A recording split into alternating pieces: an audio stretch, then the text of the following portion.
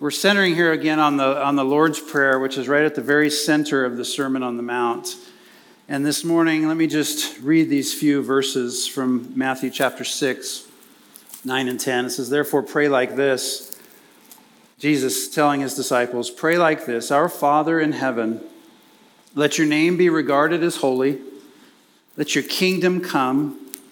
Let your will be accomplished as in heaven, so on earth."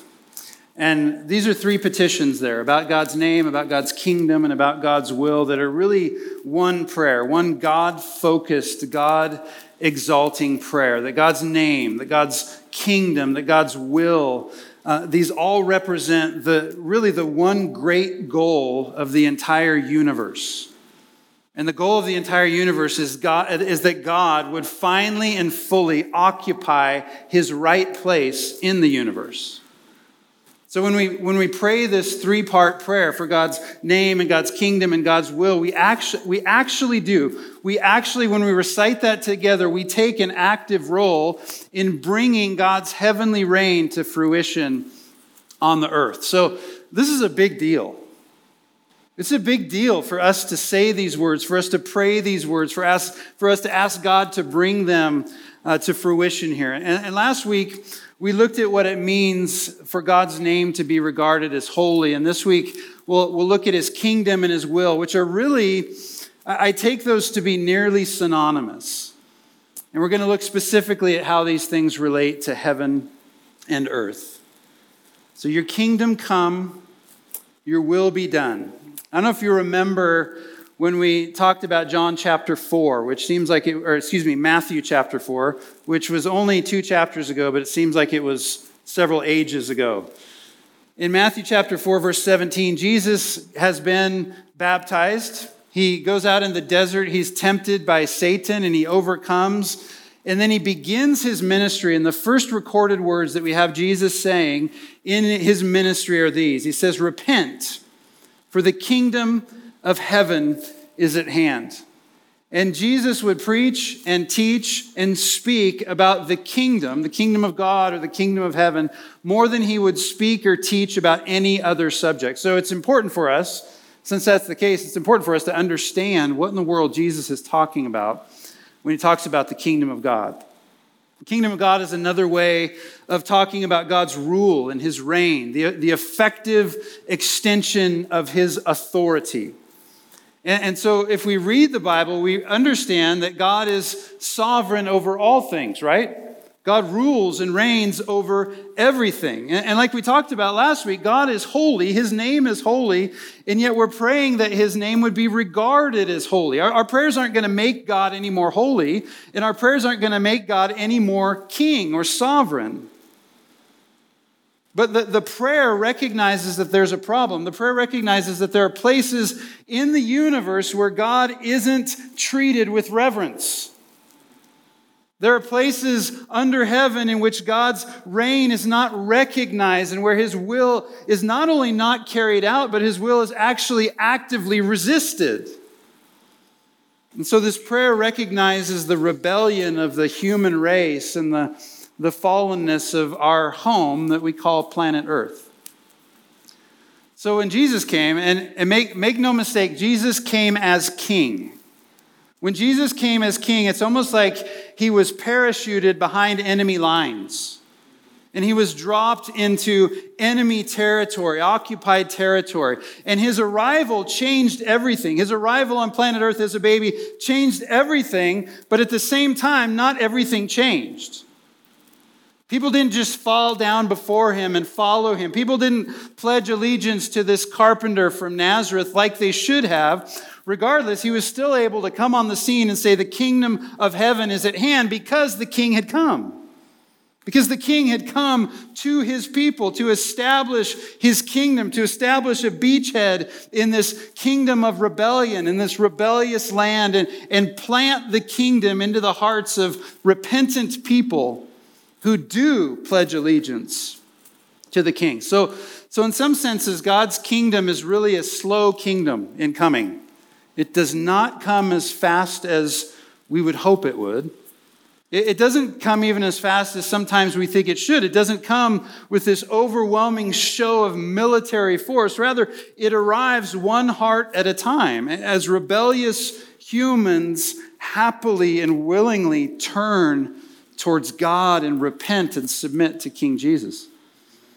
You see, God desires not a kingdom of subjugated peoples. He desires a kingdom of children, a kingdom of heirs who have been miraculously, as Eileen read in Colossians 1:13, delivered from the domain of darkness and transferred to the kingdom of his beloved Son, in whom we have redemption, the forgiveness of sins. Okay, I'd like a little bit of help here. I'm going to put up some pairs up here. I'm going to put the first part of a pear, and I'd like you to help me complete the pear. Peanut butter and... If you said raisins or bananas, you're just plain wrong, okay? Jelly, thank you. All right, so pretty... Did you get it? Okay. Honey's all right. Honey's good. I'll give you that. All right. Salt and pepper. Good job. Okay, these are easy. Here we go. Fish and... Good. Thank you. Oh. Ridley. You got it, Ridley. Nice work. Sorry, I'm a little slow on the uptake here. Okay. Bacon and eggs. Did anybody say something other than eggs? Maple syrup. Okay. Maple syrup. Bacon and eggs. Okay, here we go. Chips and...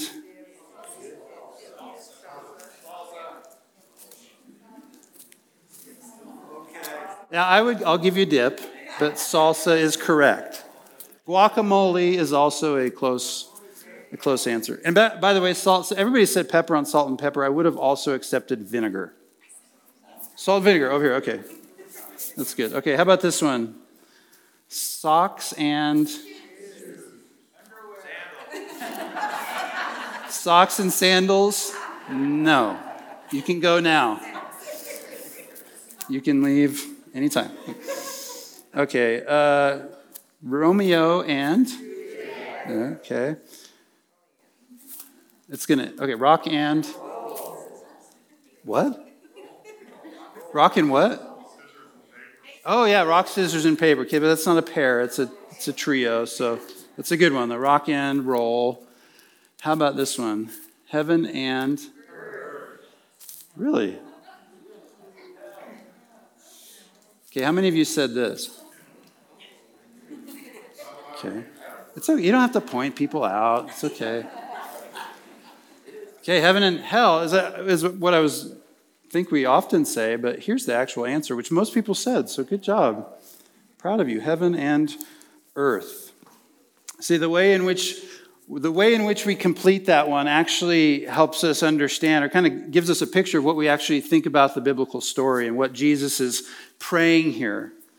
And oftentimes in the narrative that many of us grew up with, heaven is paired with this other place called hell, right? But in the biblical story, the biblical pair that we have from the very beginning is always heaven and earth. And Jesus, when he prays this prayer, when he teaches this prayer to his people, he takes this ancient biblical pair of heaven and hell, and he lays them over the top, or if you will, underneath the bottom. He surrounds these three petitions. May your name be regarded as holy. May your kingdom come. May your will be done. And he wraps them all, and he says, as in heaven, so on earth. And we should think about God's kingdom in this way as encompassing all of heaven and earth, and this is how we should pray it. These are the words that unify these things. As in heaven, so on earth. And often when we think about earth, I think this is that narrative that connects heaven and hell so closely. When we think of earth, we think of this present fallen world, right? We think of it's gone to hell in a handbasket, right? This is the world in which we now live. And in the future, we'll leave the earth and we'll go to a different place. We'll either go to heaven or we'll go to hell. And we'll go to heaven, which is this place of happiness and bliss and the presence of God, at peace with God, or to hell, which is a place of eternal separation from God. Now, I'm not saying that those concepts aren't biblical. They absolutely are. But they are not a biblical pair. In our understanding, though, often we think of earth as present and heaven as future. Thankfully, one day we'll go to heaven. But in the Bible, heaven and hell are never put together as a pair. Heaven and earth are. So when Jesus speaks about heaven, what he's doing is he's rehearsing this ancient biblical idea of a created sphere where God is thought to dwell, or where God dwells. Now, obviously, we know that God isn't limited to a place or a time or a space, right? He's what theologians would call omnipresent. He's present everywhere. He's everywhere. And heaven, though, is a place where God's perfect presence would dwell. It would be the place that we would understand that God dwells in all his happy fullness. It's the sphere in which God's name is perfectly honored. It's the sphere in which his kingdom is perfectly established and present. It's the sphere in which his will is gladly obeyed without question, without reservation, without argument, and without delay. And earth, in the biblical picture, is this counterpart to heaven. In the beginning, God created the heavens and the earth. They were together. And in the Bible, if heaven is God's realm, then the earth is the sphere where mankind dwells. The earth, if you will, is humanity's inheritance. The place where God took creatures that he had created in his image and placed there to rule and to live and to flourish and to represent his reign and his kingdom over this globe. Earth is the inheritance of mankind, and we're supposed to be, as unique image bearers, we're supposed to dwell here under God's rule and his reign. That has always been God's intention for the earth. Now, when we think of heaven and earth today, we might think heaven good, earth bad, evil, sinful, right? But that's not even the original picture. The original picture is that heaven and earth were connected, and earth was to be a place where God's reign was represented by the humanity that he'd created. Because in the beginning, heaven and earth were united. So consider the first chapter of the Bible, if you will, Genesis chapter 1, which I already quoted, but in the beginning, God created the heavens and the earth. And then Genesis chapter 2, verse 1, it says, "Thus the heavens and the earth were finished, and all the host of them. These are the generations of the heavens and the earth," verse 4, "when they were created, in the day that the Lord God made the earth and the heavens." You see a theme there? You see repetition? Heavens, earth, heavens, earth, heavens, earth. This is what God created, the heavens and the earth. And the original created intention that the heavens and the earth would be a unity. They would be different realms, but closely connected.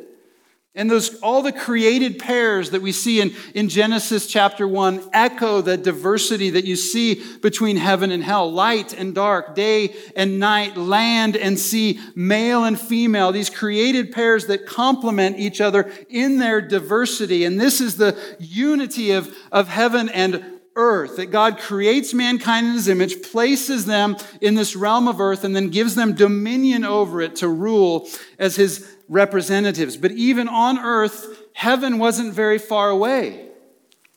God was present with Adam and Eve in the garden, connected with them in an intimate, personal relationship. So we look a little bit later in Genesis chapter 2, verse 22. And God had put Adam asleep. He'd realized that there wasn't a helper fit for him. There's a crisis, and he puts Adam to sleep. He does surgery on him, pulls out one of his rib, closes the place back up. And it says this, "The rib that the Lord God had taken from the man, he made into a woman, and listen to this, he brought her to the man." I love the picture. It's like a wedding ceremony. And here's the father walking the bride to the man, and what does Adam say? The Hebrew, "Whoa!" Right? It's not actually the Hebrew, but pretty close. That's a good translation, okay? It's like, whoa, this is finally bone of my bones and flesh of my flesh. And God gives the woman to him, gives them to each other as a gift to one another in marriage. And then later on in chapter 3, we have an echo. This is the chapter of the fall, but we have this echo of how it was to live with the garden when heaven and earth were connected. They heard the sound of the Lord God walking in the garden in the cool of the day. So it seems like God would come and be with them and walk with them and talk with them. The presence of the Lord God was among the trees of the garden. So very little distance in this creation story, very little distance, if any, existed between the sphere where God dwelt and the sphere where humanity dwelt. Heaven and earth, God and man are not the same. God doesn't intend for them to be the same. They're separate realities, but they were intended to coexist at peace and in harmony together. But we know how the story goes, and we know that heaven and earth have been torn apart by sin. The Bible doesn't stop at Genesis 2, unfortunately. The history of mankind is a history that's been indelibly stamped by Genesis chapter 3, when evil and temptation invade in the form of a crafty serpent.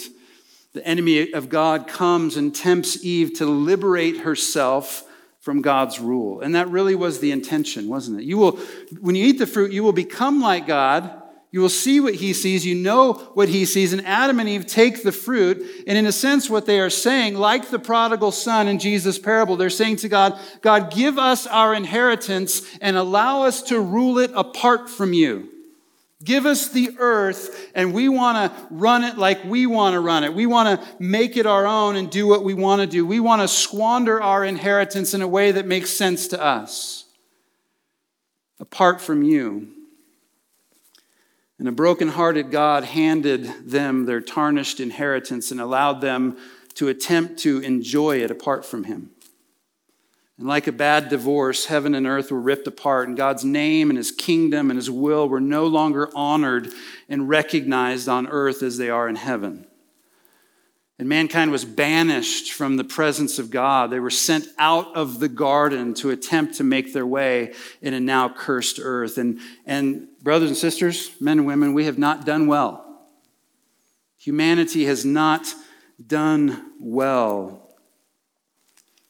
Instead of covering the earth with God's glory as he intended for us to do, we've taken God's beautiful and wonderful gift of this earth and that we call planet Earth, and we've covered it with sin and with violence and with desolation and destruction, with hatred and strife and with death. Far from flourishing and improving the earth, we've steered it completely away from God, and heaven and earth have been rent asunder. But here's the beauty of the story, is that it doesn't stop there either. Heaven and earth have been reclaimed by Jesus. God wasn't content to let this state of affairs endure for very long or even forever, and almost immediately he launches a plan to reunite heaven and earth. And he does it through people such as Noah, and Abraham, and Sarah, and Ruth, and David, and Mary, and eventually and ultimately Jesus. And God has been working in his people restoration and redemption on planet Earth for millennia. So when Jesus appears on the scene, when he comes and he says, repent for the kingdom of heaven is at hand, that whole story is in his mind. That whole story is in the background, that heaven and earth have been broken asunder by our rebellion, and he has come to put them back together again. It's called the kingdom. Repent, for the kingdom of heaven is at hand. He talked about it more than he talked about anything else. He taught his disciples what it meant to live in the kingdom. He taught them what it meant to pray the kingdom, what it was like to work for the kingdom of heaven, and what the original intention for heaven and earth was intended to be. And the Apostle Paul ends up painting this picture perfectly when he wrote about Jesus.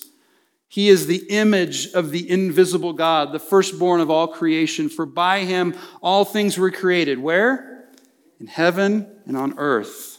Visible and invisible, whether thrones or dominions or rulers or authorities, all things were created through him and for him. And he is before all things, and in him all things hold together. And he is the head of the body, the church. He's the beginning, the firstborn from the dead, that in everything he might be preeminent. For in him all the fullness of God was pleased to dwell, and through him to reconcile to himself all things, whether in earth or in heaven, making peace by the blood of his cross. Do you see what God is doing in Jesus Christ? He's reuniting all things in heaven and on earth. And he intends, as Ephesians 1 tells us, to unite all things in Christ, things in heaven and on earth. And not only does Jesus' work reunite heaven and earth, but Jesus is the rightful king who claims heaven and earth as his own. And you've heard this 100 times, but think about it in this context. All authority where? In heaven and on earth has been given to me, Jesus says, Matthew 28. Therefore, go and make disciples of all nations. All authority in heaven and earth is Christ, and ultimately all of heaven and earth will find their rightful place under the benevolent kingship of Jesus Christ. Philippians chapter 2. For this reason, God has highly exalted Jesus and given him the name that is above every name, so that at the name of Jesus, every knee will bow in heaven and on earth and under the earth, and every tongue confess that Jesus Christ is Lord, to the glory of God the Father. So the restoration of all things, the reunion of heaven and earth begins with the coming of Christ, or finds its culmination, rather, with the coming of Christ, and it finds its power in the redemptive, reconciling work of the cross. But it doesn't end there. It doesn't end at the cross. We haven't seen the end of the story yet. We've heard whispers of it. We've been told images of it. We have pictures in our minds of it, but ultimately, heaven and earth will be reunited in the new creation, and it will blow our minds what it is like. The work Jesus began on the cross was a work of reconciliation. He's reconciled God and man, but he also intends to reconcile and liberate the creation. Romans chapter 8. For the creation waits with eager longing for the revealing of the sons of God. For the creation, this earth was subjected to futility, not willingly, but because of him who subjected it, in hope that the creation itself will be set free from its bondage to corruption and obtain the freedom of the glory of the children of God. For the whole creation has been groaning together in the pains of childbirth until now. And the creation waits just as we, the children of God, await this restoration, this ultimate liberation of creation, which culminates with what the scriptures call a new heaven and a new earth. So Revelation chapter 21. And this is what John sees at the end of this book. He sees a new heaven and a new earth. For the first heaven, the first earth had passed away. The sea was no more. And I saw the holy city, New Jerusalem. He says, coming down out of heaven, out of the sky, comes this new city from God, prepared as a bride adorned for her husband. And I heard a loud voice from the throne saying, behold, the dwelling place of God is with man. He will dwell with them, and they will be his people, and God himself will be with them as their God. And the picture we have there in Revelation 21 is a picture of heaven and earth once again reuniting, and God coming to walk amongst and be amongst his people. It's not that we're being taken out of the earth and going to some ethereal place to sit on clouds and play harps for eternity. It's that heaven is coming down to the earth, the New Jerusalem to the earth, the two being restored and reconciled forever, and us being with God and walking with God on a new heavens and in a new earth, refreshed, cleansed, and renewed. So what does all this have to do with the Lord's Prayer? Let's return again to Matthew 6, 9, and 10. Therefore, pray like this. Our Father in heaven, let your name be regarded as holy. Let your kingdom come. Let your will be accomplished as in heaven, so on earth. And it's this prayer that we know that things aren't right. Things are not as they should be. God's name isn't regarded as holy. His kingdom isn't here fully. His will is often pushed back on and resisted. And so we pray that heaven and earth would come closer and closer every day. And allow me just to give you these three takeaways that Jesus invites us in this prayer to pray for the kingdom to spread. And this is a present tense, a here and now prayer. That the kingdom would spread person to person, from one human heart to the other, that women and men who are created in God's image would abandon their rebellion and would return to God and willingly submit to their Creator, to their Savior, to their King. And God has called us, his people, his children. He's called us and given us the tremendous privilege of taking part in that kingdom spread on the earth through two things. The first one is prayer. He tells us to pray for that to happen. So we pray for the persecuted church. We pray for the First Nations in Canada that Cliff and Cheryl are working with. We pray that the kingdom would come in the hearts of our neighbors across the street, in the hearts of our coworkers. We pray that the kingdom would spread, and we also do the work of evangelism.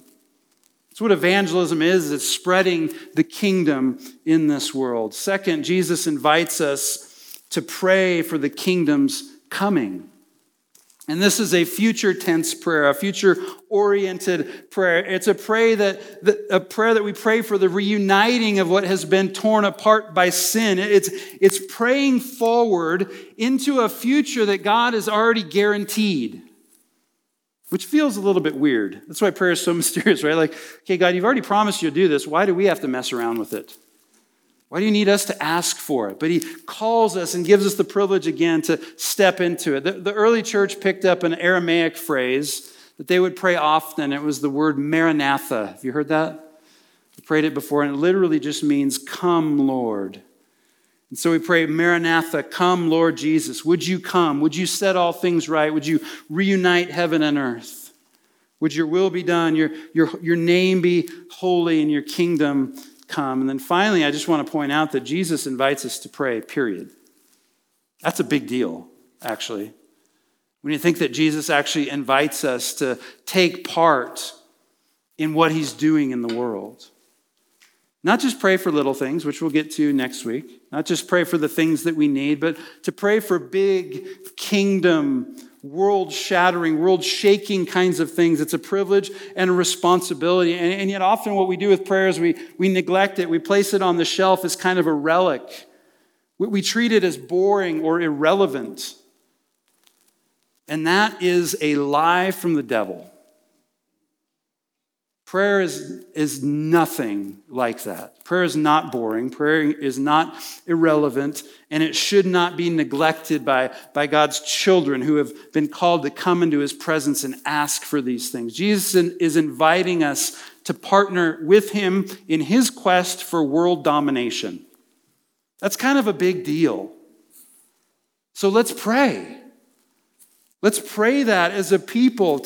Let's be co-workers with him in the spreading of his kingdom, because he wants us to help him usher in his kingdom. And we do this initially, we do this maybe even primarily through prayer. And we'll find ultimately, I think, that as we pray this prayer, as we pray Jesus' heart in these ways, we will find these things actually happening in our heart.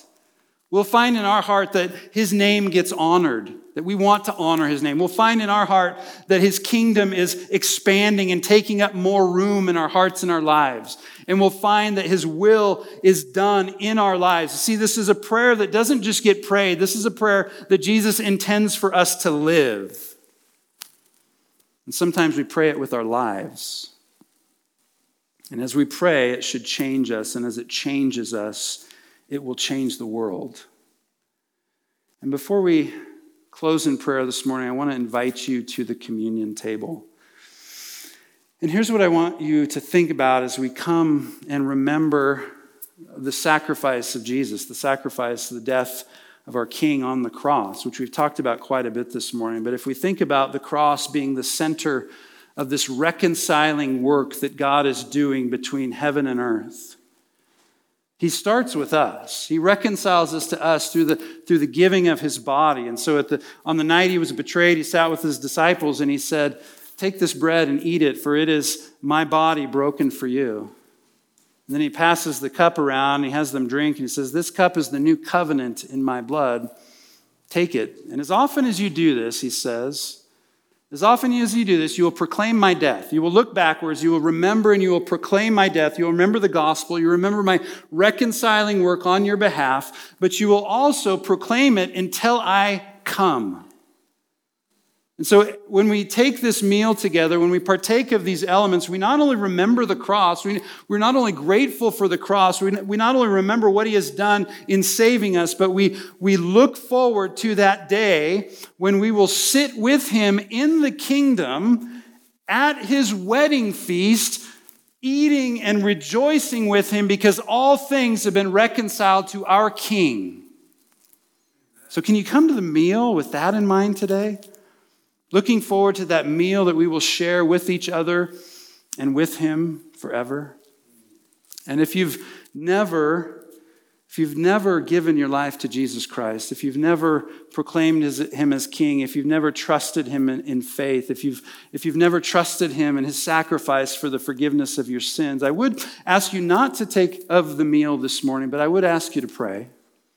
And perhaps God is doing something in your heart this morning. Perhaps he's causing questions to arise, or perhaps he's making you, he's drawing you towards himself in faith. I don't know what he's doing in you this morning. I don't know what's happening in you. But if you have not put your faith in Jesus this morning, I would invite you to do so.